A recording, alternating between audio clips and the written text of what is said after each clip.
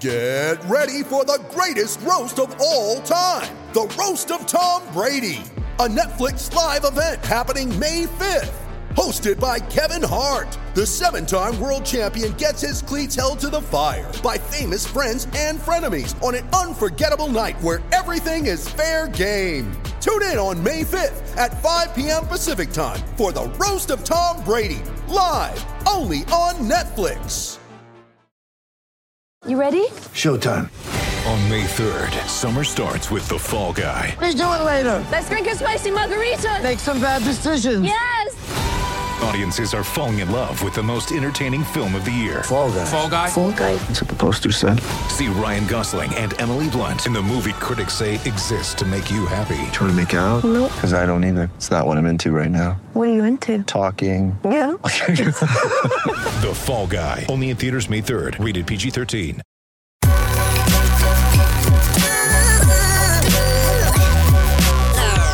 The following is a presentation of the Belly Up Sports Media Network.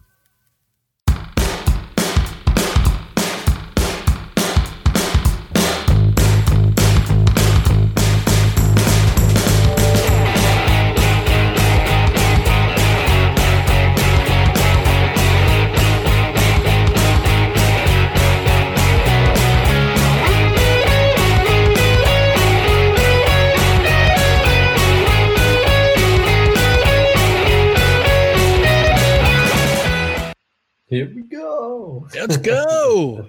What's going on, everyone? Welcome to No Cringes Required, where you don't need a press pass to talk sports. And as always, we are brought to you by Belly Up Sports in association with Godzilla Media and my new frames. Oh, they're looking nice. They're looking nice. Thank you. It's always people with glasses get to try on like a new face, kind of. Yeah, a little right? bit. Oh, come on. As always, we're presented by Belly Up Sports in association with Godzilla Media. My name is Ryan McCarthy. I'm one of your hosts. My broadcast partner was spotted on Sunday trying to slide down the poles in Philadelphia, trying to slide up the poles in Philadelphia. The one, the only, Dustin Henry. Dustin, how are we doing today? That was me. I'm doing all right, but I'm still recovering. Still recovering. It was a bruise to both my body and my ego. No, the pole won.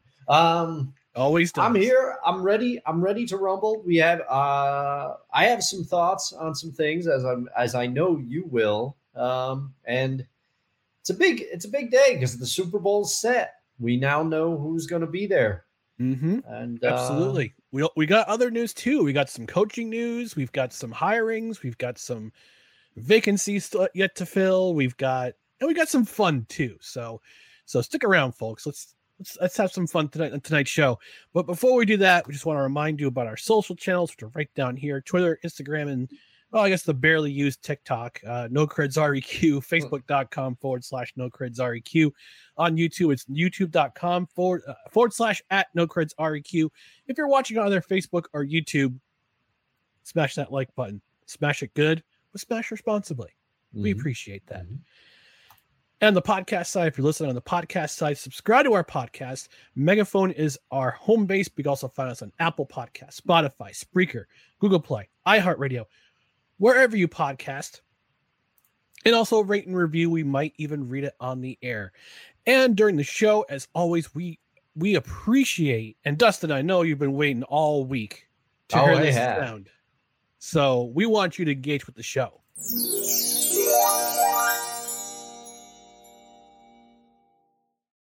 So that's right. If you're watching on live or on the replay, engage with us. Leave comments during the show, after the show, during the replay.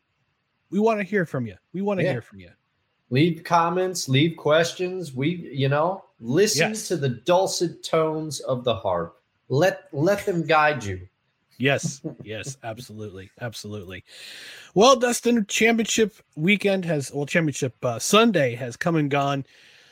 Let's talk about the first game of the week of Sunday. That was the 49ers and the Eagles. I was kind of back and forth in this game because I was catching up on the Royal Rumble. I watched Royal Rumble match. It was both the men's and the women's were very entertaining. The last match, the main event, was actually also very entertaining because we got ourselves a bit of a juicy storyline. But we're not talking. We're not here to talk about that. We're here to talk about 49ers and Eagles. And Dustin, I want your thoughts as to what you were thinking during this game. What was on your mind for this game?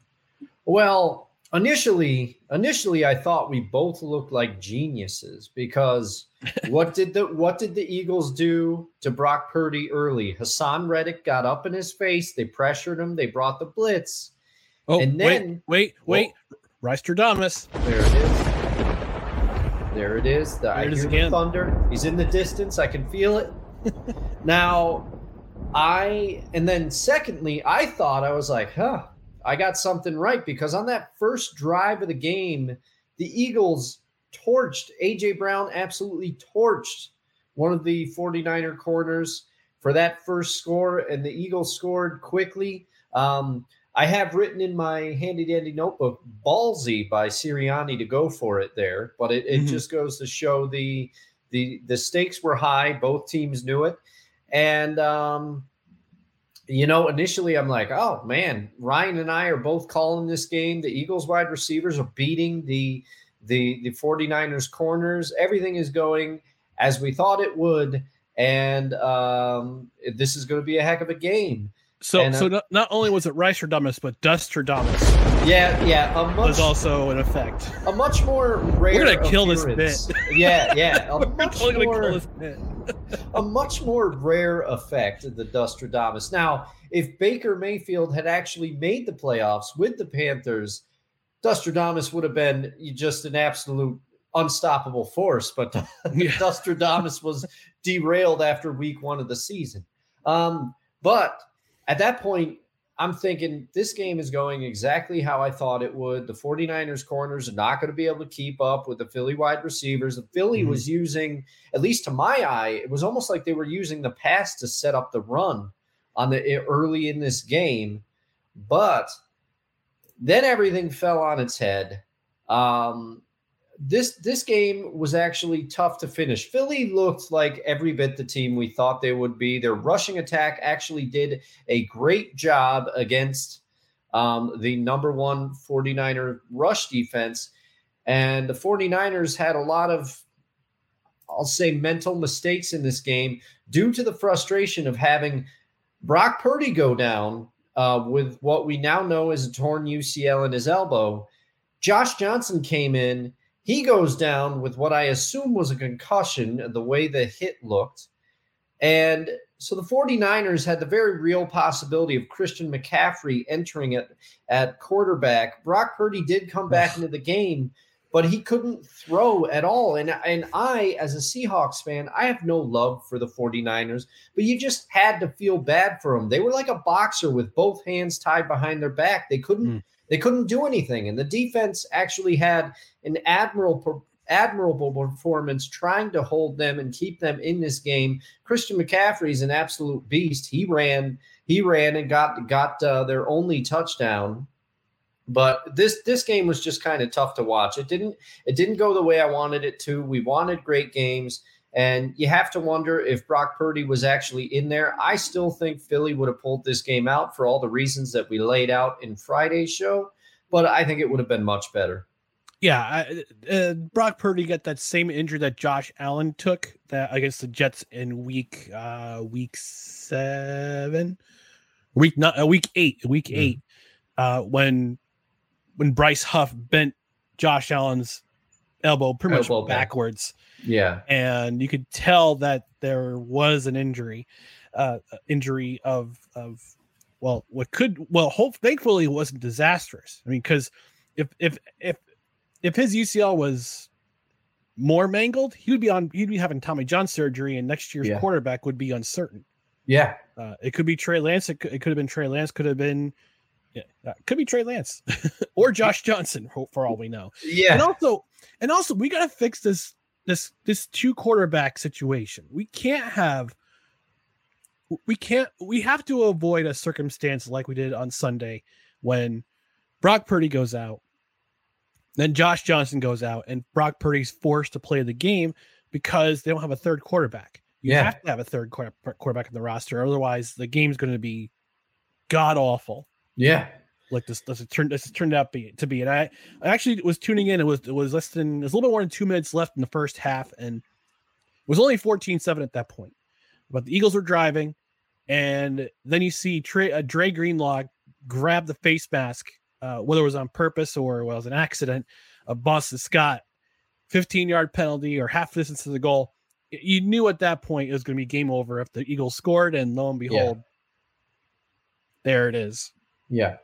Yeah. And, a lot of people have talked about, the 49ers, they lost their composure.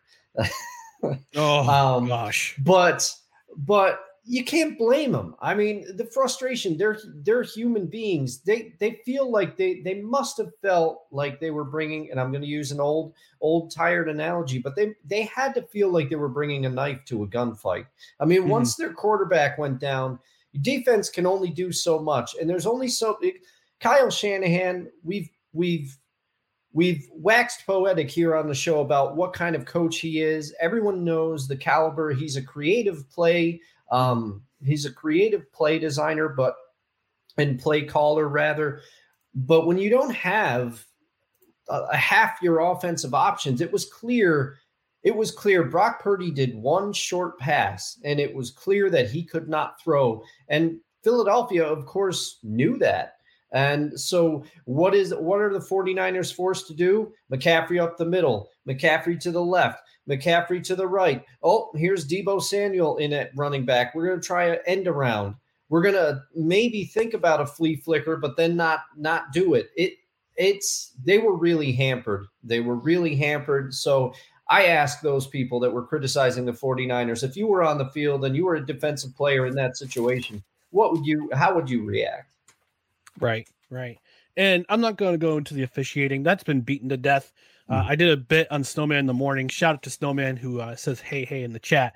I did a bit on Snowman in the morning about how terrible the referee, some of the calls were. And Pat, and also they sent me a fine. So I've been fined by the NFL for talking crap about the referees, but they deserve it. That's a very formal fine request by the NFL. I mean, yes, it's very official. It's signed by Goody Good.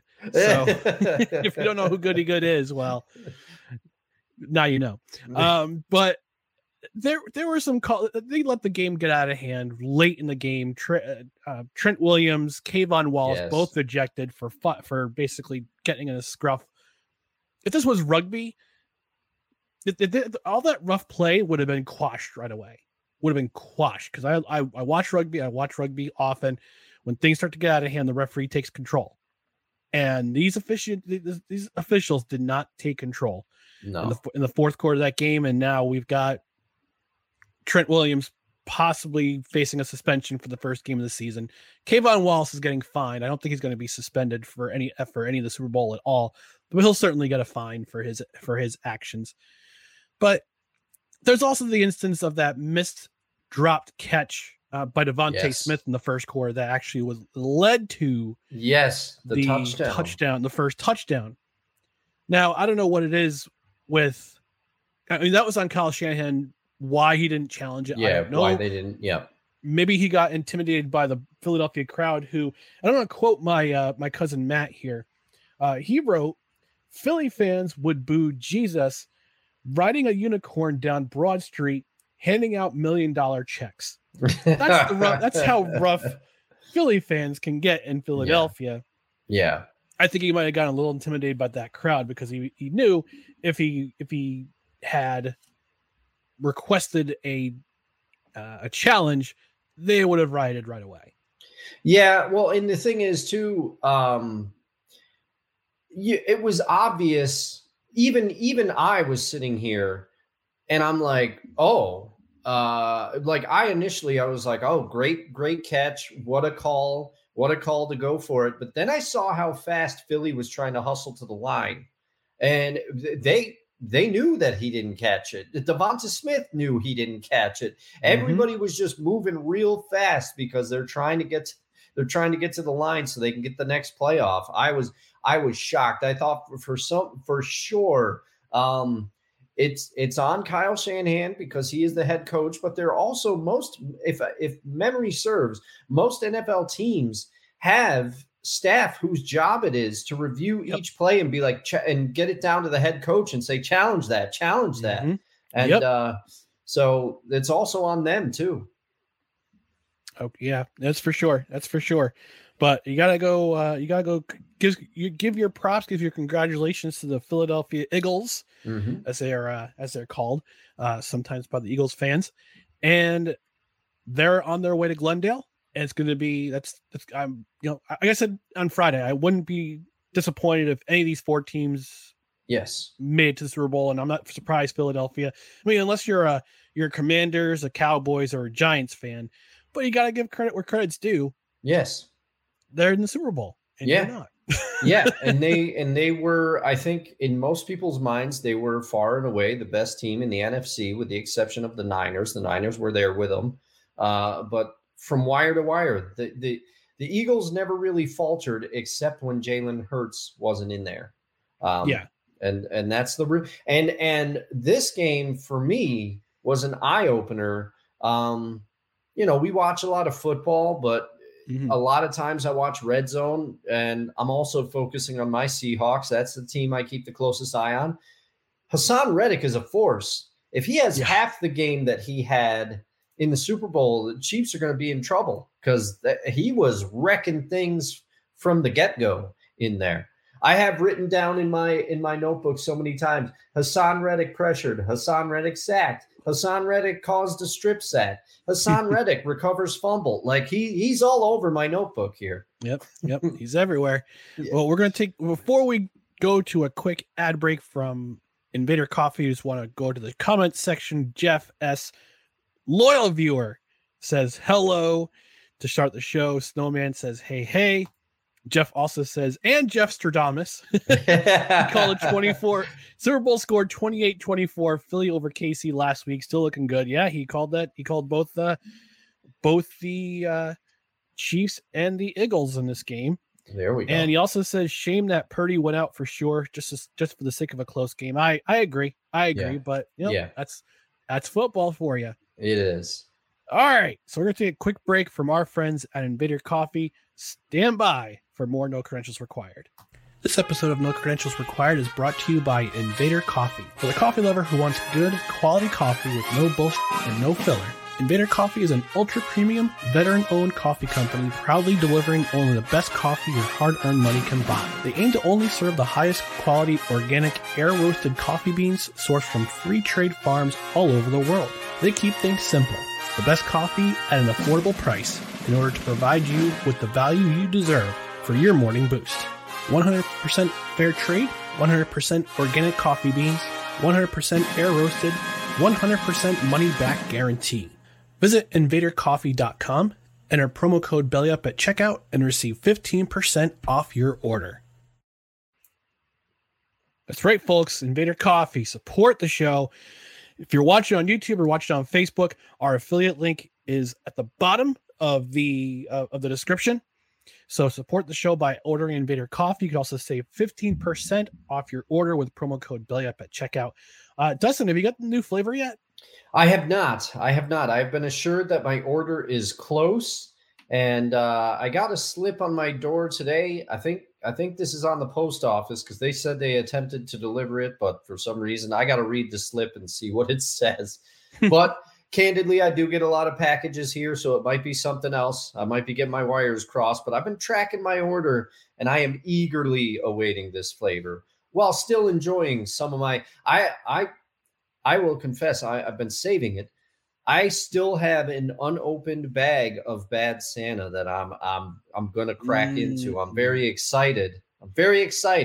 Yeah, you're saving the spirit of Christmas for your for another time. I for the weekend. I get it. I totally get it because unfortunately the Bad Santa is not around. They just took it off the shelf actually. Yeah. Until next Christmas. But I'm actually enjoying their tiramisu, which I think it's really delightful. It's nice and it's got that nice tiramisu flavor, the amaretto. and the espresso. And I'm also enjoying their Chocolate Lust, which is their limited edition Valentine's flavor. It has a bit of a hint of Belgian chocolate in the flavorings. But pro tip, if you're enjoying the Chocolate Lust from Invader Coffee, drink it black. Get yourself a piece of dark chocolate. Ooh. Then take a sip of coffee. Those notes come out really, really nicely. Oh, nice. A little accentuation, a pro tip. Absolutely. Pro tip from the hostess with the mostest, the host with the most. I'm sorry. Whoa. I didn't say how I identified, sir. My apologies. My apologies. But I can assure you, I am all man. And you will be all man too if you order yourself some Invader Coffee by using our show link and use code BELLYUP at checkout to save 15% off your order. And I must say one quick thing on Invader Coffee. I find that the flavored coffees, they're not overwhelming like some of them can be. And it's just the perfect amount, Invader's just top shelf all the way around. And you're supporting a veteran-owned company. It's very important it's very, very important.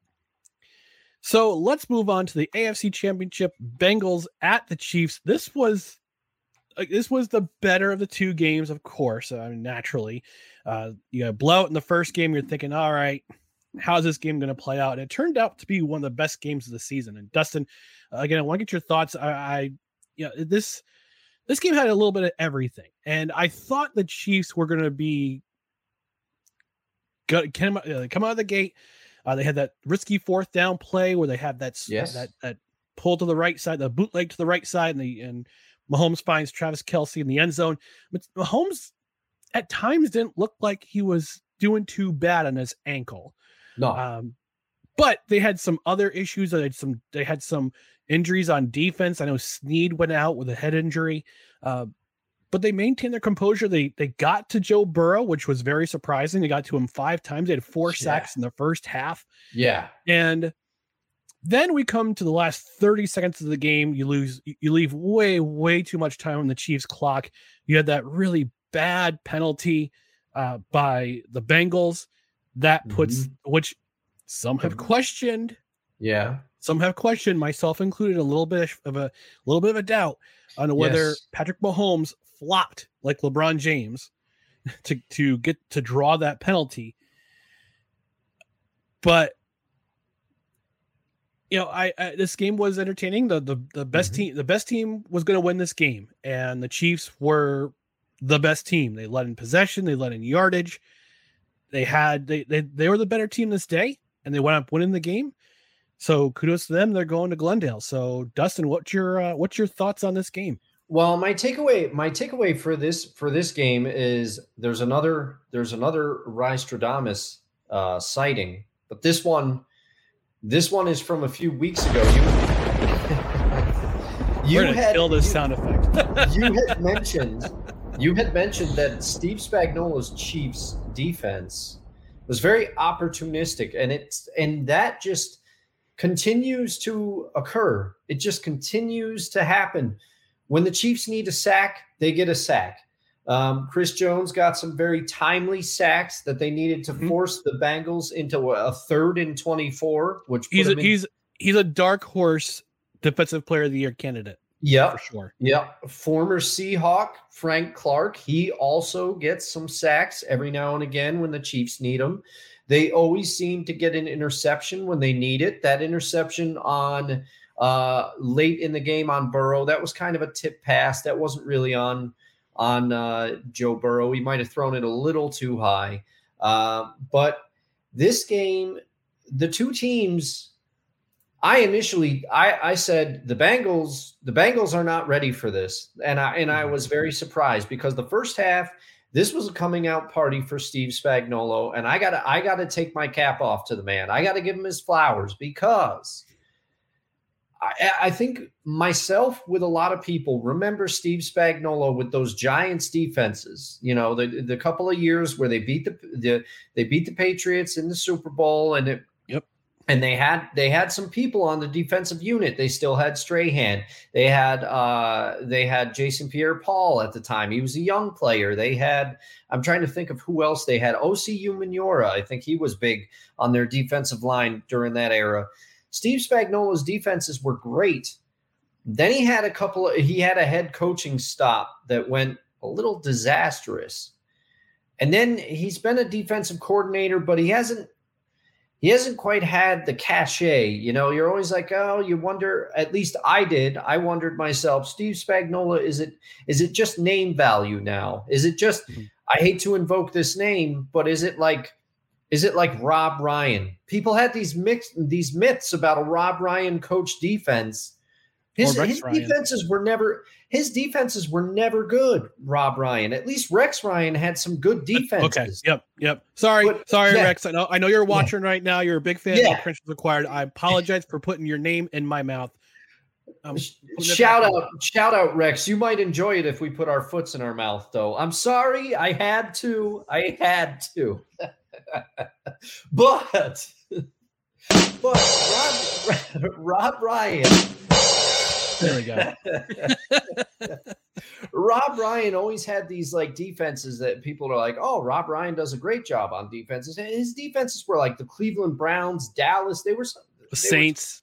They were not good defenses for the most part. But Steve Spagnuolo, I apologize. You have got this Kansas City defense. You're dialing up the blitz at the exact right times. It was rattling Burrow. The offensive line of the Bengals in the first half was looking like the offensive line from early in the season when they were a turnstile. Everything was going awry for the Bengals. And then the second half happened, and I got to give the credit to the Bengals because they kind of settled in there a little bit, and they adjusted, and that offensive line figured it out. Chris Jones did get the sacks late in the game. There was a couple blips, but it was much better. As you mentioned, KC had 5 total sacks. 4 of them were in the first half. So the Bengals kind of righted the ship a little bit. And then the Chiefs at times looked out of sync. It was a classic seesaw matchup. There was a play where Mahomes came down kind of awkwardly on his ankle and put a lot of pressure on it. And you could see that he was limping a little gingerly after that. But, you know, the Bengals just started to get these penalties at these inopportune times. There was a penalty on Eli Apple after the Bengals had come up with a critical stop of the Chiefs, and it just extended the drive. And the Chiefs are good enough. You can't do that with them. And a little side note before I stop my rambling here, it seems that Marquez Valdez-Scantling had like the best game that I can remember of his career. He had 116 yards and a TD, so the Bengals weren't really slowing him down. But, yeah, the Chiefs came out on top.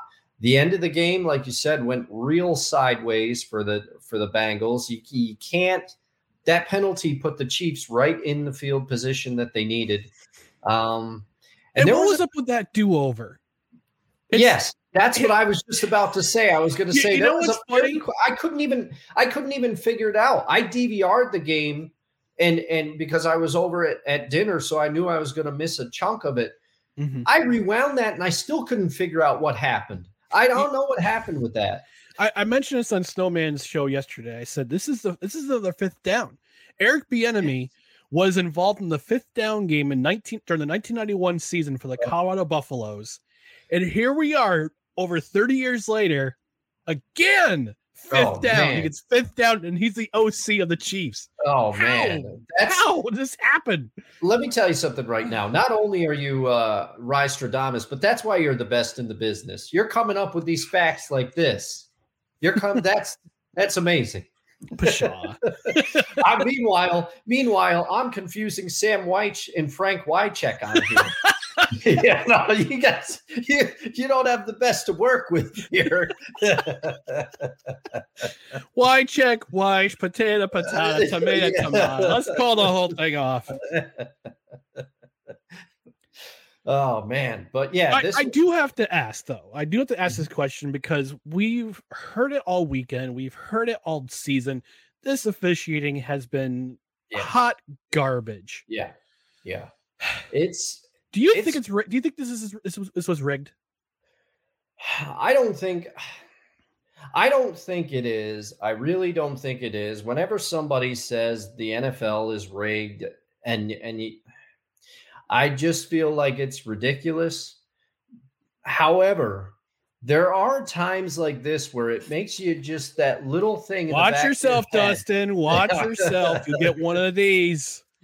I don't think it's rigged, but however, I do think, and in my opinion, the NFL previous to this has done it the best way, where the NFL officiating crews, as the game gets bigger, the higher ranked officiating crews based on, evaluations of the calls that they miss versus get right during the game. The crews that should be doing the biggest games end up doing the biggest games in the NFL. But it's the best of the best of the best should be in these games. Yeah. So you're not stuck like with baseball where you have like Angel Hernandez deciding a pivotal, or Joe West. Yeah. Oh. Cowboy Joe West out there. But anyway, It was befuddling to me because it looked like they couldn't even explain what was going on. They didn't have. It's like the spirit of Jerome Boger's crew invaded these bodies. I was hoping you were going to bring them out because we're not trying to take shots at Jerome Boger, but people know. People know. I don't think it was rigged, but there are some plays sometimes that make you go, Like CNC Music Factory, things that make you go, Yeah. And even in the other game, even though it was out of hand, when Sam Elliott punted that ball and it just looked odd, it just went out of bounds, and everybody on the Eagles sideline pointed up and said, "There's a wire. It hit the wire."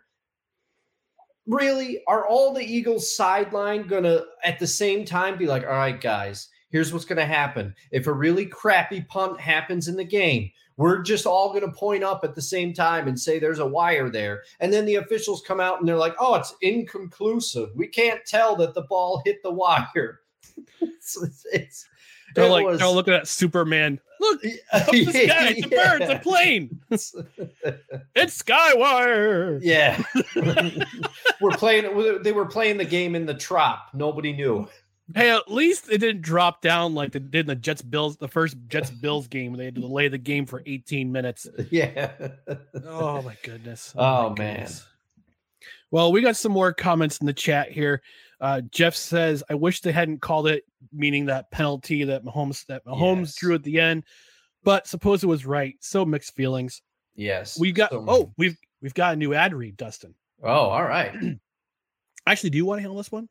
Sure. All right, go for it. No Credentials Required is proudly brought to you by Deep Left Coffee Brew, the brew all the way from left field. Ayo. We'll need that for baseball season 6. Yeah. Jeff says callbacks are great. I especially like the Rex Ryan foot joke. And our boy Scott. Scott is chimed in. He's watching on Facebook. He says, "Say what you want about Mahomes. Has to tip your cap to him. He willed them to the Super Bowl on one leg." Yes. He was his receiving core was a mass unit in the second half. Guys were dropping like flies. I mean, Scott Moore was one of his top options at the end of the game, and he had that punt return that set them up nicely too. Set them up with a great field position. Yeah. And he also says, "Great job, guys." Well, thanks, Scott. We appreciate you tuning in and contributing.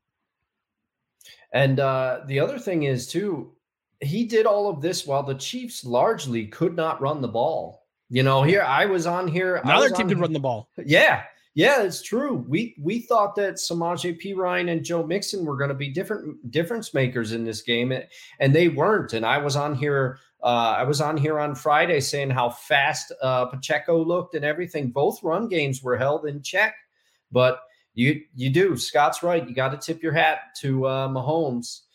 People might be taking shots at him, but he deserves to be where he is. For sure. Yeah, that's for sure. And 6 says That was one of my favorite songs. Things to make you go, from 1991. Yep. Yeah. Good. That's one of those Xenial bangers that just comes up every once in a while, you know? Oh, yeah. The people, the folks like me born between 77 and 83, like both of us are Xenials. Oh, yeah. We've got that cynicism of Gen X, but we got the tech savvy of millennials. That's why we're Xenials.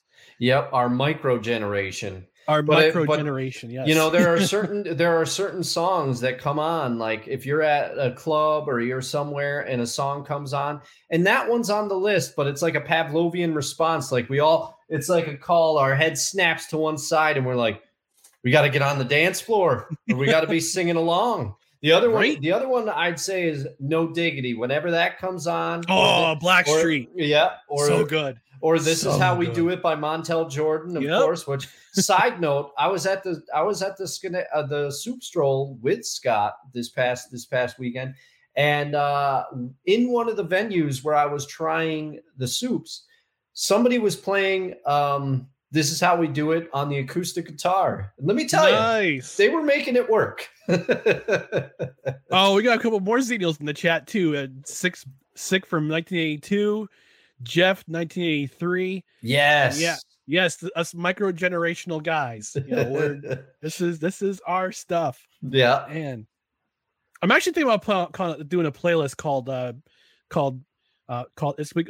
be all Xenial hits, like from our era, from like mid 90s to early 2000s. Yeah. I'm just gonna call it Bangers I Hardly Even Knowers. Yeah. a Xenial mix. We'll do that. Well, that'll be good. That'll get some hits, man. So we're gonna move on to NFL news. We got some new coaches in Denver and Houston. Plus, we've got some fun on the way. So we're gonna take a quick ad break from our friends at Manscaped for Belly Up Sports. So stick around for more No Credentials Required. Welcome to Fresh Ball Fall. It's the season of pumpkin spice and making sure your crotch looks nice. That means sipping cider in a fall breeze and using Manscaped products to trim your balls with ease. That's right, today's show is brought to you by Manscaped, a company here to make sure that your foliage isn't the only thing shedding its excess leaves. Heck, even Mother Nature knows it's time to lose the excess clutter for fall. Join the 6 million men worldwide who trust Manscaped by going to manscaped.com for 20% off and free shipping when you use the promo code BELLYUPFANTASY. Whether you're brand new or already with us at Manscaped, you can use the crown jewel of care for your family jewels, the Platinum Package 4.0. This glorious package, you can align your entire hygiene routine all in one swoop. Inside the 10-part Platinum Package is everything you know and love about the Performance Package, plus some shower goodies included to elevate your grooming game to platinum. You can now completely upgrade your shower routine with the Ultra Premium Body Wash and Ultra Premium 2-in-1 Shampoo and Conditioner. You'll have your skin and hair feeling hydrated and smelling fresh. Don't forget to apply their aluminum-free Ultra Premium deodorant. And don't worry, it's not pumpkin spice, it's a cologne-quality fragrance. Get the Platinum Package this fall. These products are guaranteed to be hits for your dangly bits. Go to manscaped.com and get 20% off and free shipping with the promo code BELLYUPFANTASY. That's 20% off and free shipping at manscaped.com when you use the promo code BELLYUPFANTASY. Manscaped, clear out the leaves. It's your tree trunk's time to shine. Woo, that's right. Manscaped. Use the promo code BELLYUPFANTASY at checkout. You get 20% off your order and free shipping. I've actually got I've got a beard. They've got a new beard trimmer that it's on the way. So I'm looking forward to getting that. Gonna make my beard game's going to be much. The beard game's going to change. Let's put it that way. Oh boy, which is required. So I'm looking forward to it. That's another reason to tune in. You know what we should do, Ryan? We should make a change to your beard gradually. Like once a week for each show, the beard's a little different. So people tune in. They're like, hey, but you have to structure it so that like eventually you get to the look that you want. You know, why does he have handlebars? Yeah. Brother. Yeah. Yeah, we'll see what we could do, but I'll definitely give a product review for sure because I'm looking forward to it. It just came out I believe it came out just recently, so I'm looking forward to getting my kit. And again, I'll do a product review and we'll go from there. Well, I'll let you know how it works. So we had some breaking news this afternoon. Wow. We have new head coaches going to be announced very, very soon in Denver and in Houston. First news came out in Houston, or actually Denver, excuse me. Wide reports coming out that the Denver Broncos are going to hire Sean Payton, former Saints coach Sean Payton, as their head coach. They actually had to make a deal with the New Orleans Saints. They had to surrender their first round pick for next season and a second round pick next season for Payton and a 2024 fourth round pick. So Dustin, your immediate thoughts on this particular hiring? My first immediate thought is, do the Broncos want to draft in 2023? But, that's my question. That's my first question too. Yeah, I will say this though. I think that this could work. I really, Sean Payton, we all know what kind of coach he is. We all know the story that he what he accomplished in New Orleans with Drew Brees at the time. Everybody was questioning whether Drew Brees was going to be okay. That marriage worked out very well for them for a lot of years. And I do think that Sean Payton, how do I put this delicately? The last time that he was tied to a quarterback, there were physical questions about the quarterback. There were questions about his shoulder. There were questions about, would he be able to perform? And I think, and I'm saying this as one of I thank Russell Wilson for what he did in the city of Seattle. He played unbelievably for us for a lot of years. But I will say this, in Denver this year, granted, we're going to see how much of it was on Hackett now that he's not there. We're going to see how much of it was growing pains, Russ learning a new system, heading into a new system. But I would argue that Russell Wilson at times this year looked like a quarterback who didn't know how to make decisions anymore, who didn't know how to improvise with the ball anymore. And he, to my eye, does not look like he's still mobile. He is mobile for sure, but he does not have quite the legs that he had prior to a couple of injuries. And also Russell is aging. But I will say Drew Brees he's taller than Russell Wilson, but he was the start of the quote unquote shorter quarterback coming in, and Sean Payton certainly made that work. And I do think that Denver has some talented pieces. They have at running back, they have the young rookie not rookie, but the second year player that was hurt. They do have the wide receivers, Jerry Jeudy. He hasn't really shown the flashes of talent that a lot of people thought he would. There's been flashes, but he hasn't been quite the weapon. Cortland Sutton, and we all know how Denver's defense played this year. So I think Sean Payton could go a long way in turning this around, especially if he can rebuild Russell Wilson's confidence, because I think it's gone. But you gave up a lot to get him, and you gave up a lot to get your quarterback last year. So you're kind of mortgaging your future. This has to work. No, I agree. It has to work, or else John Denver. What's going to nosedive on that joke? John Elway is not going to be. Well, I mean, I think he's ownership, so it's not going to matter whether or not he gets let go. But it could be a good marriage. Let's put it that way. I mean, the offense has to work somehow. I think Chase Edmonds is not your answer at running back. No. You need to draft a running back, whether it be now. I don't know what their situation is for the draft. They have no more first round picks. I don't know if their second round pick situation is where the second round pick situation is, but I have a feeling they're going to have to draft a running back similar to Alvin Kamara or an Ingram or Ingram. can't remember his first name. I mean, Mark Ingram. Okay. Like he had with Drew Brees. So you have to have a premier running back. Melvin Gordon wasn't the answer. Chase Edmonds is not the answer. No. They do have Javonte Williams, though, who unfortunately was hurt early in the season. And I think he's a pretty talented back. So Okay. Yeah. But we'll have to see on that one. That's a wait and see.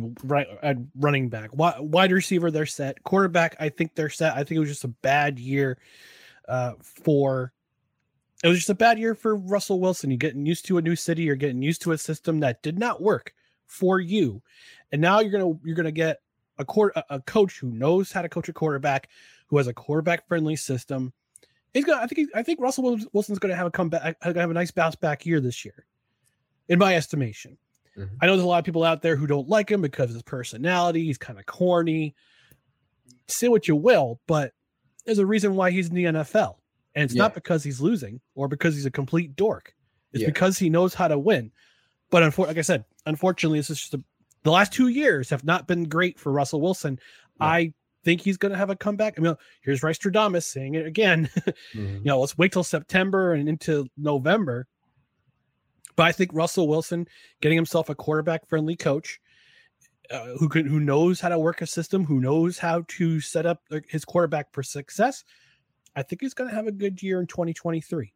Well, yeah, and also, Ryan, I can almost guarantee you that Coach Payton is actually going to have his starters play at least a couple of snaps in preseason. Yes. Absolutely. That was ridiculous. That was totally ridiculous. And just to finish quickly on Russell Wilson, I know there are reasons why a lot of people relished in his failure. A lot of people were thrilled about it. And I am one of the people, I think Pete Carroll should have at least been considered for Coach of the Year. But those great Seahawk teams were not – everybody likes to say, well, he had Marshawn and he had the Legion of Boom. He had the defense. Mm-hmm. But all of those Seahawk fans would do well to remember there were plenty of games where Russell Wilson came up with some magic late.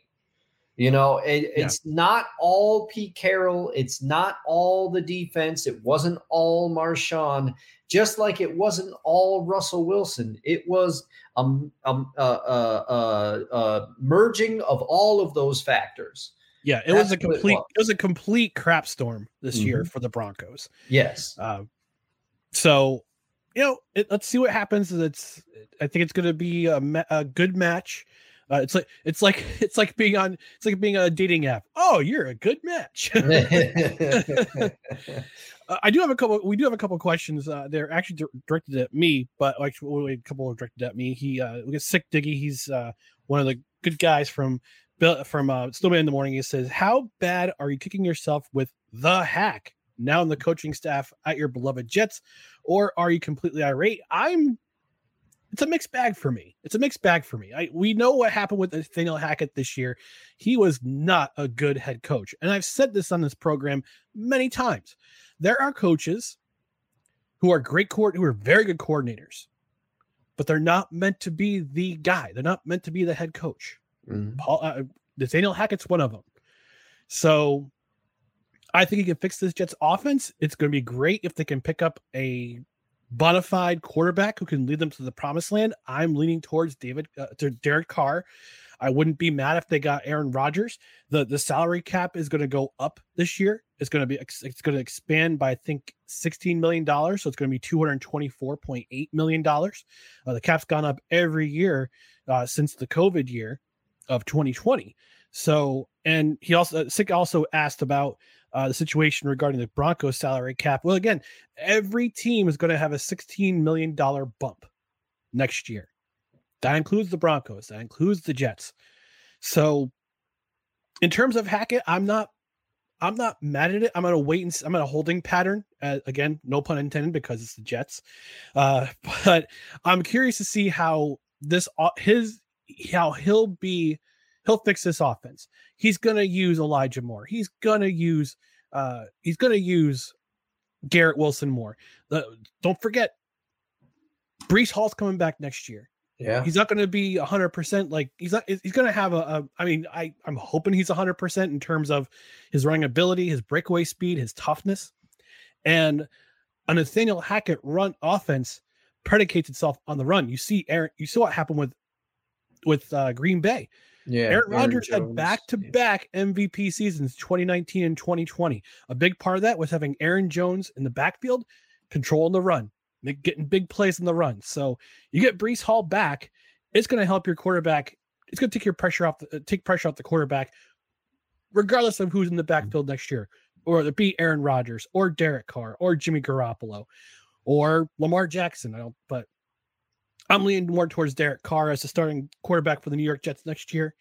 So I'm not mad that Nathaniel Hackett is the new OC of the Jets. I'm actually happy that they picked up the Texans' former offensive line coach, because his offensive lines were paving the way for Derrick Henry over the last 5 seasons. Oh, that's who I'm excited to see. Yeah. That's who I'm excited to see. Mm-hmm. Mm-hmm. But I'm also curious to see who they get as quarterbacks coach. Well, and it's also this could be something that works really well for both sides of this agreement. Hefe, thanks for checking in. And because it's clear Robert Saleh needs an offensive mind to balance him out and to help him, to guide him. And Nathaniel Hackett fell on his face in Denver. And he needs a place where he can go and kind of rehabilitate. I mean, what better launching pad, especially now I'm going out on a branch here, but say the Jets don't bring anybody in at quarterback. I don't think that this is going to happen, but say they don't, and say they decide we're going with Zach Wilson. And what will it do for Nathaniel Hackett's credibility if he somehow coaches, even at this point, even a competent NFL offense with Zach Wilson at its helm? That would do wonders to rebuild him as well. So this could work out very well. And you bring in a veteran quarterback who can quarterback this team the next 3 seasons. If especially, like I said, I would like Derek Carr on my team. I think he's a good leader. He went through all that adversity in 2021 with John Gruden, and he led that team to the playoffs. He willed that team into the playoffs. This past year, it wasn't all on him. The defense gave a big leads in the second half. And I think if they had kept Rich Bisaccia as their head coach, they would have been in the playoffs this year. They would have been a wild card team. He did a great job. He did an awesome job. And now he's Green Bay's he's Green Bay's special teams coach. So back to the drawing board for him. But to have Zach Wilson sit behind a veteran quarterback for 2-3 seasons would do wonder. It would do a service for him. And the Jets acknowledged that as such in the postseason right after week 17. They said, yeah, we should have, looking back in hindsight, we should have sat Zach Wilson for a season. Yeah. Wow. At least you're admitting that. But, yeah. But enough about the Jets. We got to talk about this new hire in Houston, DeMeco Ryans. He signs a 6-year deal with the Houston Texans, former linebacker for the Houston Texans, comes back home to coach the team he played for. And I gotta say this right off the bat, I hope the McNairs don't treat him like they treated David Colley and like they treated Lovie Smith over the last 2 seasons. Yeah. I hope they at least let him try to build a team. Now, the Texans defense is okay. I mean, Jared back in episode 100 mentioned that the Texans defense is a lot better than people give them credit for. The problem is a lot of it was their offense. Their offensive line was bad. They had virtually no receiving core outside of I can't remember his name all of a sudden, but I couldn't remember. But they also had that running back who played pretty well the first couple of weeks, and then all of a sudden dropped off the face of the earth. Yeah, the young rookie running back. Yeah. Yep. Yep. I'm also Damon Pierce, I think, was it? Yes. Yeah. So, Dustin, what's your impression of the Texans hiring D'Amico Ryans? Well, I feel much the same way that you do. I have been on record many times on this show in my relatively short tenure as a part of it that David Culley was jobbed, and I feel like Lovie Smith as well. I mean, you can't leave the cupboard bare and bring in a coach and just expect them to work wonders. And if they don't after 1 year, you're out. You know, it's usually not how the NFL works. So I hope that this coach, like you're saying, I'm hoping that D'Amico Ryans gets a chance to stay there for a little bit, install a system, build something. And also it can't be understated. D'Amico Ryans, he was a player not too long ago. So there are times when, especially younger players, if they know that a coach played at one time and it wasn't back in, no disrespect to anybody, but it wasn't back in the 60s, wasn't back in the 70s or 80s. It was not too long ago. They might relate to him more, and they might have their ears a little more open to what he wants to say, because he's been in their shoes just a short time ago. And he clearly he knows how to coach a defense. So I am hoping that the Texans give him a fair amount of runway. And I think this could work. If he's given time, I think this could work. Yeah. He's going to have a new quarterback to work with. I think they're definitely going to draft CJ Stroud or Bryce Young. One of those two quarterbacks is going to be drafted by the Houston Texans, because the Bears are sure as heck not going to draft a quarterback. They got their quarterback. Yeah. The problem is they don't have an offensive line to support him. And Brandon Cooks was the receiver I was talking about. Otherwise, I couldn't think of anybody else. Wiesel Hefe chimes in, Josh Daniels is trash. Josh Daniels is trash. But he's going to get his own quarterback to start with. I'm kind of curious to see what kind of staffing is going to hire for offense. There are some good names out there. Some names out there that could possibly fill the void. Hopefully some young coaches out there. They also, in addition to a quarterback, I think they also need to rebuild the offensive line. Yeah. Sure, you've got yourself Laramie Tunsil, but he's a left tackle. Great he's it. Yeah, he's really it. So I'm just hoping that this is not just a ploy by the McNair family just to say, hey, look at us. We followed the Rooney Rule. We've hired 3 black coaches. Good for you. Good for you. You're just and it's going to be taken out of context, but they're signaling their virtue. Yeah. Oh, what? This is a city that a couple years ago this team could have gone to the Super Bowl. This team could have gone to the Super Bowl had Bill O'Brien not decide to go crazy and try to be both general manager and coach.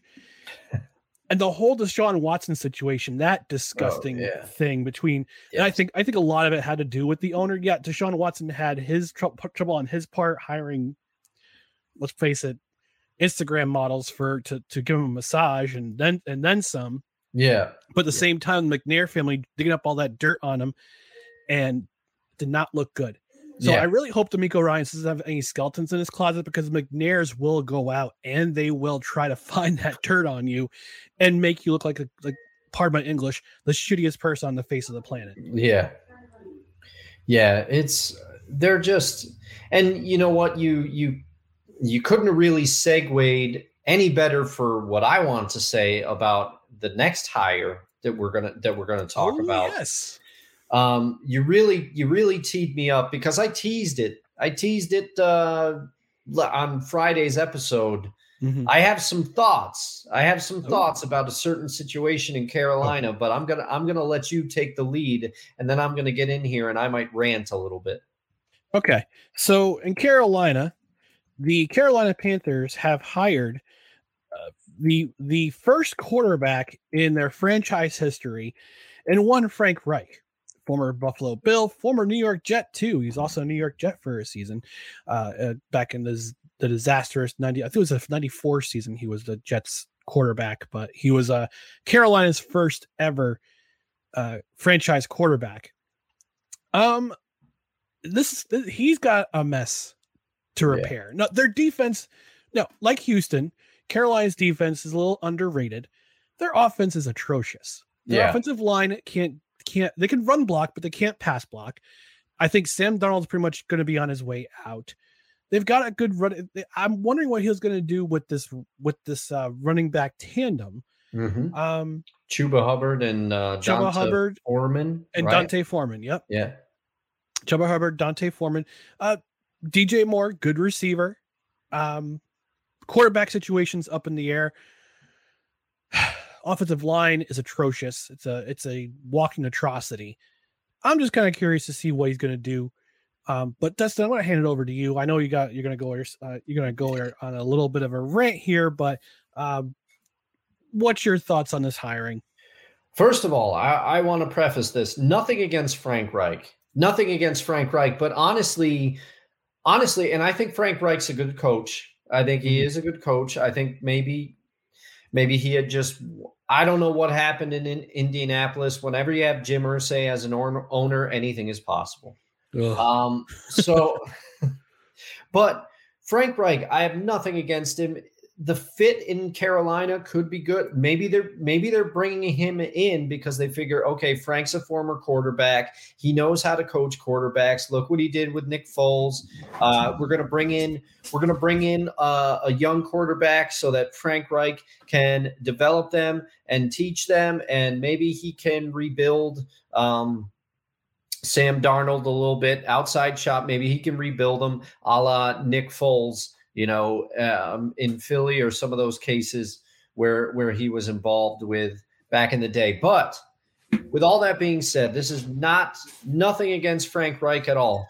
But to have Steve Wilks, from what I understand, not even be considered for this head coaching job after the job that he did, it frustrates me because it makes me realize that the NFL is still in a place where they are hesitant to promote minority coaches. And also when they do, the Rooney Rule, I do believe in the NFL it has to be in place. But there are too many teams that exploit it. They either hire somebody for 1 year and they jettison them, or they bring in some interviews.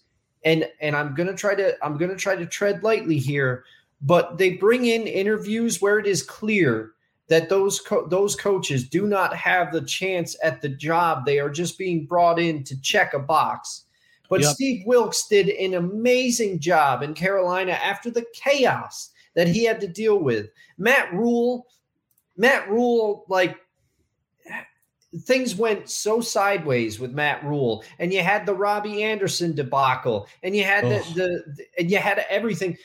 Steve Wilks had this team winning games with a former XFL quarterback at the helm. He had DJ Moore was invincible for games under Matt Rule's tenure. Steve Wilks revived him. Steve Wilks, they traded away their best offensive weapon in Christian McCarthy, and Steve Wilks kept running the ball, and it kept working. He was doing, and he clearly, like, you could tell he had that team bought into whatever he was saying. He had that team believing that they weren't going to get blown out every week. They weren't phoning it in. To not even consider the man for this job when he was in-house, he was there. It's an affront. It's terrible. It shows that the NFL still has a lot of work to do in spite of the Rooney Rule and everything that they've tried to put in. And the Rooney Rule needs to be something more than just a box ticked. I don't know how we fix it, but it just goes to show that the NFL would rather hire somebody who's been around before rather than take a chance on an in-house person who was already there and knows the roster and was winning games when he shouldn't have been winning games. Yeah. That's it. Amen. No, I agree, and I hope Steve Wilkes winds up in a staff somewhere. I actually hope he winds up in Houston as the defensive coordinator. For them. Oh yeah, I think he'll make that defense hum. He'll make them an elite defense. I hope. Yeah. Well, and like I said, nothing against Frank Reich. I like Frank Reich, but just a quick thought on that. It's ironic because the situation he leaves in Indy, it's kind of similar to this Carolina situation. You don't have much right now. And the reason that he got fired in Indy is, Jonathan Taylor didn't really perform up to spec, but you didn't have a quarterback. Matt Ryan, we love him, but he didn't play the way that everybody thought he was going to play. And now you're going to another team that there's a big question mark at quarterback, and the Colts were devoid of talent on defense, and the Carolina Panthers, they're also devoid of that. They got some building to do. So he left. He was released from one situation, and he gets hired at a situation where I feel like they're kind of in a similar spot. Yeah. It's going to be an interesting offseason for these three teams. We do have two vacancies still out there. Arizona still without a head coach. Cliff Kingsbury went to Thailand, threw his phone in the ocean, and decided to shack up with his Instagram model girlfriend for a good month or two. And Indianapolis is kind of in limbo right now. That I believe Jeff Saturday is the head coaching candidate. Why? I don't know. I do have a bold prediction for Carolina. And here we go, right? Rystradamus is back at it again. Here we go. I think Frank Reich brings in Carson Wentz as his quarterback for 2023. Oh, man. Man, I mean, he knows how to motivate Carson. He's done it before, but then where does that leave the Commanders? What do you think they do? I think they keep Taylor Heineke. Well, they'll probably name Taylor Heineke as their starting quarterback. They do have Sam Howell. He's their kind of quarterback in waiting. But I think they try to give Lamar Jackson a big contract. Okay. I think Lamar Jackson winds up one of two teams. I think he winds up in either Washington or he winds up in Tennessee. Oh, okay. All right. That could be interesting. Because unlike Baltimore, who's a running game, who's their running games by committee, he has that one running back in Derrick Henry. He does. He's the major running back. You don't have to worry about having to carry the ball 800 times a game. You've got a guy who can already do that, and all you have to worry about is just being a pocket passer, develop your game there, and learn how to be a pocket passer. You can. He's still young enough where he can change his game. So, yes, scramble when you need to, have a designed run play when you need to, but I think he needs to develop his skills as a pocket passer. I think Tennessee's the way to go because of they got a really solid offensive line, save for Taylor Lewan having that injury early in the season. He'll be back next year. But you have a premier running back. You can carry the load, so to speak. And all you got to do is worry about trying to protect the ball and be a pocket passer. So, yeah. Well, I think, and what better way for Frank Reich to put his fingerprint on the Carolina Panthers early than to bring in a quarterback that knows his system, especially if Carolina ends up picking up a young quarterback in the draft. He can use Carson Wentz and, Carson Wentz as a bridge. As a stopgap. And I hate to put it that way because Carson Wentz at one point, we all remember what he did that first season in Philly. And he was the second pick overall, I believe, in the draft. Either that or the third quarterback. I can't remember which. I can't remember who was selected first, whether it was Wentz or Goff. I think that was the year. But Carson Wentz has fallen, but Frank Reich knows how to work with him. He's done it before. So maybe this is another shot at kind of rebuilding his image for Carson Wentz too. I think it could work. Yep. Or hey, Carolina might be a dark horse for to pick up Lamar Jackson. We never know. It's gonna be I think it's gonna be a weird offseason for sure. Yeah. So we gotta move on quickly to our last topic of the night. And this topic is called the football team that will save Earth. Now, I came across this tweet this afternoon. I'm going to share it with y'all. This was a fun question from a user named @FakeFootballs. The name is a nerd named Andrew. And he asked this question. He says, aliens have invaded and challenged Earth to a game of American football with the fate of humanity on the line. We've been granted tech that can bring back any player in NFL history in their prime. Who's your squad? Who's your coach? What system are you running? Save Earth. I thought this was a great topic of discussion, Dustin. So I think we got to go through who we would pick as our team. So at quarterback, I'm going to go with Steve Young.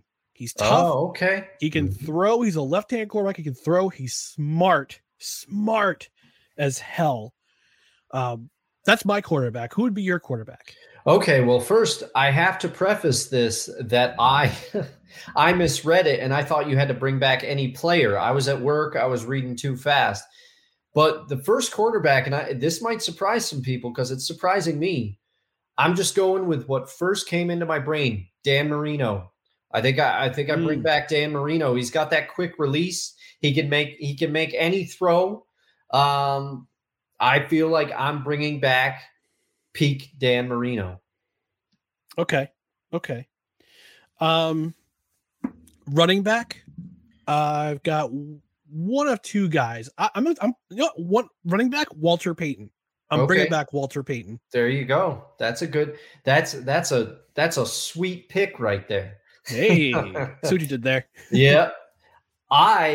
This is the player that I texted you back in response when you first posed this question to me. Barry Sanders to me is the pick. Barry Sanders. Now, my team, who knows how it's going to work, but Dan Marino, my reasoning with the quarterback is the quick release. He can make a lot of throws, but he also had a little bit of that improv in him. He had he had kind of that Brett Favre improvisational skill without all the picks. But my reasoning, Barry Sanders can make something out of nothing. And he did it. And he made people look foolish for so many years. And he made people look foolish when the Detroit Lions didn't really have much else around him for some years. Now, they did have some weapons. They had the wide receivers. They had, the Wayne Fontes. There were some good years there. But Barry Sanders, he would be my running back. All right. At fullback, Mike Allstott. Oh, man. He was a wrecking ball. Oh, he was a wrecking ball. He was on so many of my fantasy squads. Oh. No, I got, this is where my homer pick is going to come out. Pick is going to come out. I am picking Max Strong, and Seahawk fans will know why I'm picking Max Strong. He was very, very good. And a big reason why Sean Alexander had the career that he did. Yes, everybody knows about Walter Jones. Everybody knows about Steve Hutchinson. But the other big part of that was Max Strong. Trust me, look it up. Okay. All right. Wide receiver 1, Jerry Rice. Yes. You don't even have to ask me the question. It's yes. Now, here's the tough part. Wide receiver 2. For me, I'm saying the first name that comes to my mind, and I think this could all implode. I'm going Randy Moss. Yeah, I was thinking the same thing. Okay. All right. And for slot receiver, I'm going to say Wes Welker, slot receiver. Yeah. Yeah, you know what? That's a great pick. It really is. I'm trying to think of some of the notable slot receivers over the time, but no, there are some players that I'm thinking of that would be in the slot, but we're also on the outside a fair bunch. So I think Wes Welker is the pick here. He was shifty. He was, do you go with Wes Welker 2.0 and go Julian Edelman? I mean, maybe, but I would say Wes Welker for sure. That's a great pick. All right, tight end. Oof. Okay. Tight end. I gotta think because there's things, you know what? I gotta do it. And I'm showing my football age here. I'm showing the period that I really started following football. I'm going Tony Gonzalez. Okay. I'm going Solid Tony pick. Gonzalez. Solid pick. I'm going with Travis Kelce. Okay. Yeah. So even though I've gotten some like old, we're both showing our area in a way, but Yeah. Travis Kelce is going to break all the records, all the He tight end will. records. That is true. And I'm kind of kicking myself that I didn't pick him, but I think we're going to do okay with Tony Gonzalez too. Both Chiefs, both Chiefs. Both Chiefs, absolutely. Offensive line. Man, there's some good ones out there. Yes. At center, I'm going with Jimbo Covert. He protected Dan Marino in college. Oh, wow. Okay. All right. Oh man, center. You're really catching me off guard. I can't even think of some centers. Jeff Saturday? Yeah, no, I am not picking Jeff Saturday. I know. How's your center, not your head coach? Yeah, I know. Yeah. He did a lot for Peyton Manning, that's for sure. And then, he was brought into Green Bay. Center, man. I'm really drawing a blank here. I'm really just stepping right on it. I cannot think. So I guess by default, I have to go with Jeff Saturday. Yeah. I mean, you could have gone with Jimbo Covert too, but yeah. But I can't always just be like, oh yeah, great pick. I can't do that. So at left guard, let's see, left guard. Actually, at left tackle. Yes, left tackle. Oh, I have my pick for left tackle. This was one. Okay. This was one that I knew. Walter Jones, easy. Okay. Easy. He was basically, you could always run the ball to the left and the quarterback really wasn't going to get sacked. It didn't matter who was over there. Walter Jones was an absolute force. It's a crime that more people don't know who he was because he played on the Seahawks in some lean years. All right, so my left tackle is going to be let me see. Was Anthony Munoz a left tackle? Oh yeah, I think maybe. Actually, I'm going to change my center. I'm going to change my center to Kevin Mawai. Oh yeah, what a stud. Former Seahawk and former Jet. Obviously more known for former Jet. I think he was a Seahawk at one point. I can't remember it. Now I'm second guessing myself. I could be thinking of somebody else. Okay, so at right tackle, I'm going to go with Orlando Pace. Oh, that's a good pick. That's a good pick. Okay, Ryan, I have a question for you because I'm looking it up what was Jonathan Ogden a right tackle? Let me see. I'm trying to find it here. Come on. Because this is where my football knowledge is weak, and I'm sure there's a lot of people out there. I'm sure there's a lot of people yelling. You could have put him on either side. I think he played right tackle more. Okay, so Jonathan Ogden. Yep, he's my guy then. Okay. I would say Anthony Munoz on the right side or the left side. Anthony Munoz. There you go. Now at guard, one of my guards is going to be. Let's see, John Hanna from. I'm showing my age here. John Hanna, from the old Patriots teams. Okay, that's going to be one of my. That's going to be one of my guards. All right, this is where I'm going, but they did so well together. They did so well together during their run. I'm putting Steve Hutchinson at guard. So I'm bringing back the focal points of those Seahawk offensive lines. Walter Jones and Steve Hutchinson united again. And the other guard are going to have Larry Allen. Oh, that's I'm going with that. That's a great pick. There's so many there's people whose names I knew, and then you don't think of it, and then when you say it, you're like, yep, Yep, the old Cowboys guard, Larry Allen. Those Cowboys offensive lines. He anchored that line, man. Yeah. All right, so assuming we're playing a 4-3 defense, and I will play a 4-3, defensive tackles, I'm going to go with Reggie White. Yes, you have to go Reggie White. And Aaron Donald. Oh, wow. Yeah. You know what? I gotta stamp it. You got somebody from the old era and you got somebody from new, that. Yes. Now, what about or no, he was an end. Never mind. Who?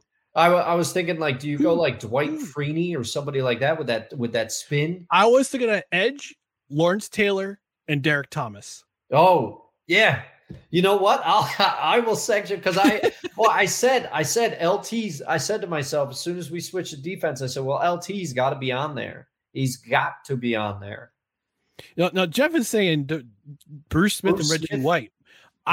Bruce Smith was a great defensive end, but I was thinking more of interior. I thought Reggie White was more of an interior guy, if I remember correctly, but I can't remember off the top of my head. But yeah, but I would have gone. But I think Reggie White also played. No, that was Jerome Brown who played.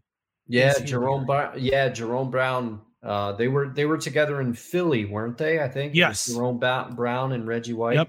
Yep. And Jerome Brown, unfortunately, his life cut short for that car accident. Ooh. Yes. Unfortunately. Yeah. Edge, I would have Lawrence Taylor and Derek Thomas. Linebackers, Ray Lewis. Mm-hmm. What about I'm trying to think. What about Troy Polamalu? But he was a safety, wasn't he? Yeah, he was a safety. Yeah. So Ray Lewis, Derek Brooks. Yeah, those Bucs defenses were fantastic. We are showing our football age with some of these. And I'm thinking of another linebacker. So one of the better linebackers from back in the day. Let's see. Oh, it's all these things. Let's see. What about Junior Seau? Yes. Okay. Yes. Yeah. I mean, he was a terror for sure. Oh, absolutely.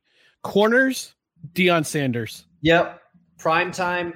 You love him or hate him. He's got to be one of the picks for sure. And I was thinking the other side. I was thinking, actually, let's redo the defensive line. Interior defensive line, I would actually have Warren Sapp and Aaron Donald. Oh, okay. So thanks, 60. I appreciate that. What about Warren Sapp? Yeah, definitely. Warren Sapp and Aaron Donald plugging up that middle. And at edge, you'd have Lawrence Taylor and Derek Thomas.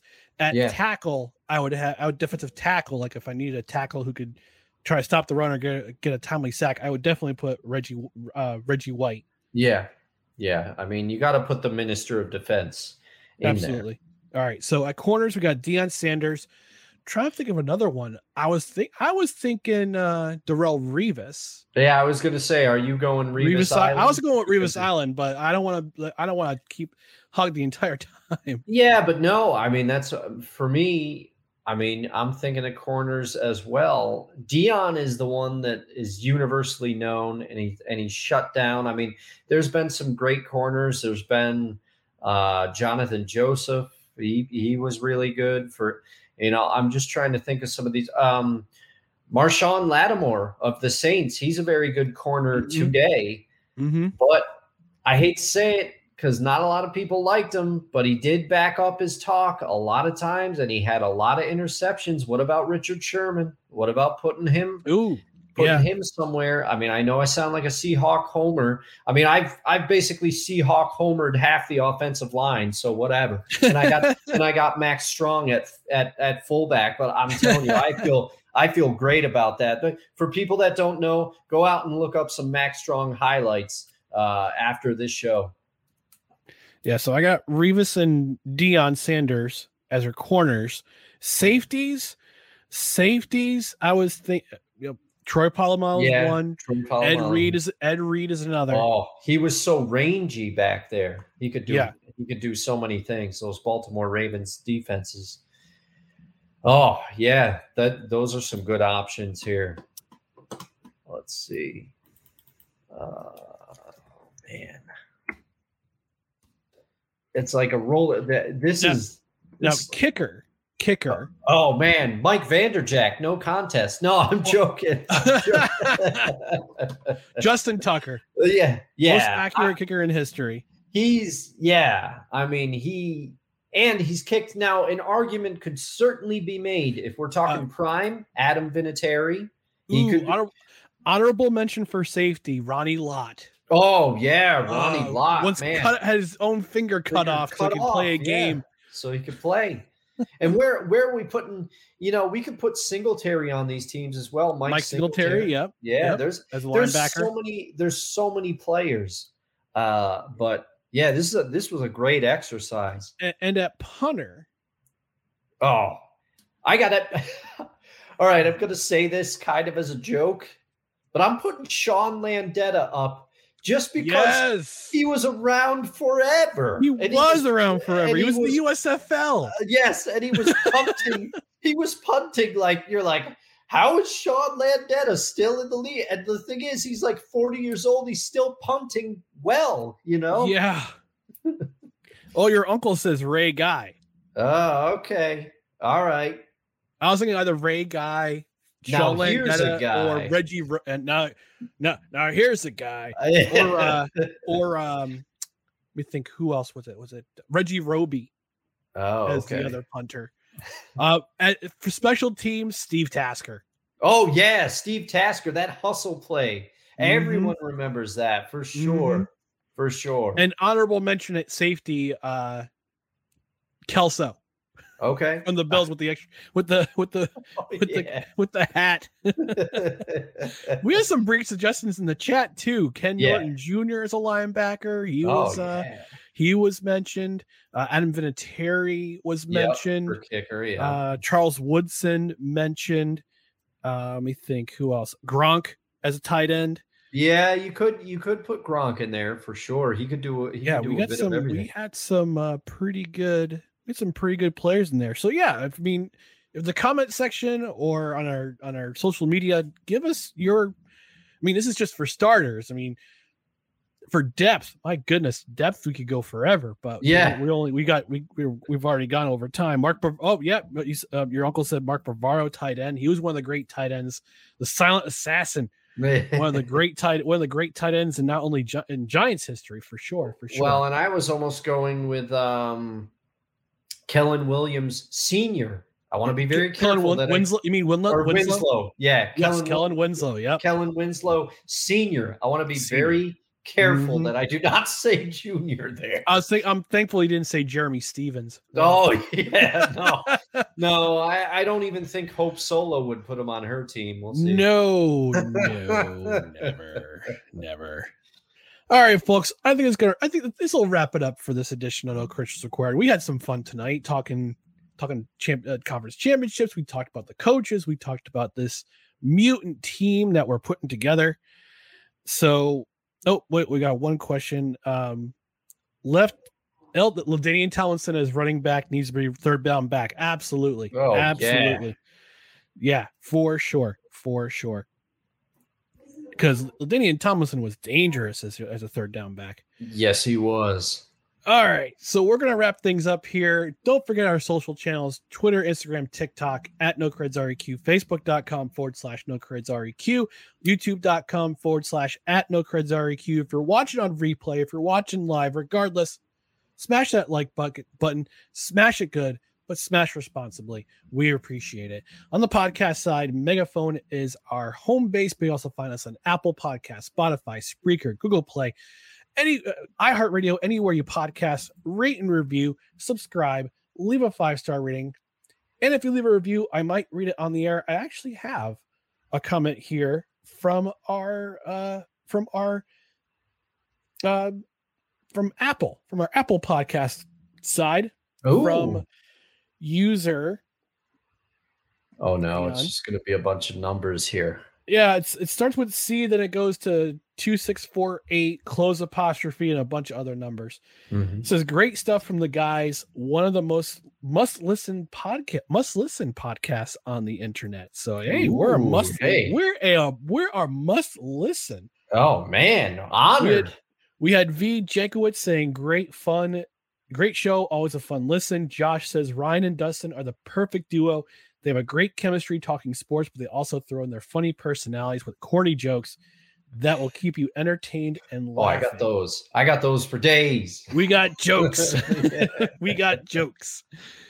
And as always, whether you're watching on replay or if you're watching live is better. Replay is great. We want your comments. Dustin, I gotta play that sweet, sweet harp sound before we leave. One more time. Gotta hear that soothing sound.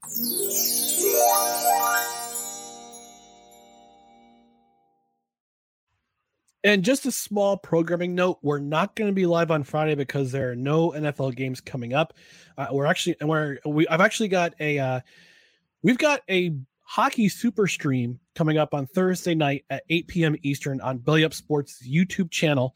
We're going to have a super duper hockey live stream featuring guests from What a Hockey, their podcast, World Hockey Report, and we'll have Jesse Pierce from Bar Down Buttes. The Bar Down Buttes. She covers the Minnesota Wild for the NHL. She's going to be on our show. We'll also have Josh Mailer from Rising to the Occasion and Brent from 1420 all the way out in Lethbridge, Alberta, Canada. So they're on our YouTube channel for Belly Up Sports. Actually, they'll be on both Facebook and on YouTube. So tune in on Thursday night at 8 p.m. Eastern time. No show on Tuesday. We're taking some time off, but on Friday, the 10th, we will have our Super Bowl preview. So tune in then. We'll have some guests. We'll have some rotating guests come in and out. Then we'll have our Tuesday reaction to the Super Bowl. And then we'll take some extended time off. We'll take a good 2 week break just to kind of recharge our batteries, talk about the show going forward, and we'll come back with some brand new content the following 2 weeks after. So we could be into March by then. February goes in a blink. So yes, it does. Yeah. So we're going to have some stuff ahead. But in the meantime, thank you for watching or listening to No Credentials Required, where you don't need a press pass to talk sports. We are presented by Belly Up Sports in association with Godzilla Media in the Capital Region. For Dustin Henry, my broadcast partner, I'm Ryan McCarthy. Thank you again for watching or listening, and we'll talk to you again next Friday. I think next Friday for our Super Bowl preview. So tune in then, and we'll see you next time. Good night, everybody.